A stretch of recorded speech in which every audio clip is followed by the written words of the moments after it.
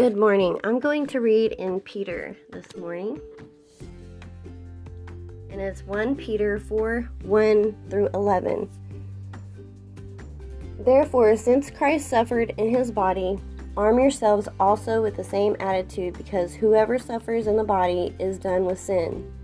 As a result, they do not live the rest of their earthly lives for evil human desires, but rather for the will of God. For you have spent enough time in the past doing what pagans choose to do, living in debauchery, lust, drunkenness, orgies, carousing, and detestable idolatry. They are surprised that you do not join them in their reckless, wild living, and they heap abuse on you. But they will have to give account to him who is ready to judge the living and the dead. For this reason, the gospel was preached even to those who are now dead, so that they might be judged according to human standards in regard to the body, but live according to God in regard to the spirit. The end of all things are near. Therefore, be alert and of sober mind, so that you may pray. Above all, love each other deeply, because love covers over a multitude of sins. Offer hospitality to one another without grumbling.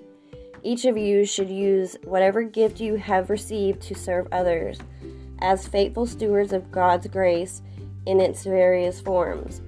If anyone speaks, they should do so as one who speaks the very words of God. If anyone serves, they should do so with the strength God provides, so that in all things God may be praised through Jesus Christ. To him be the glory and power forever and ever. Amen. So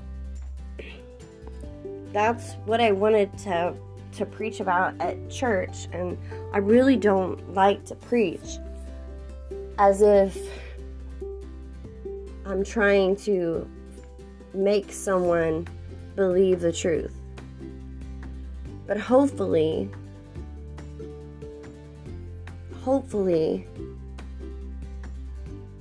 God's Spirit settles in so many people that their ears are tuned to His Word.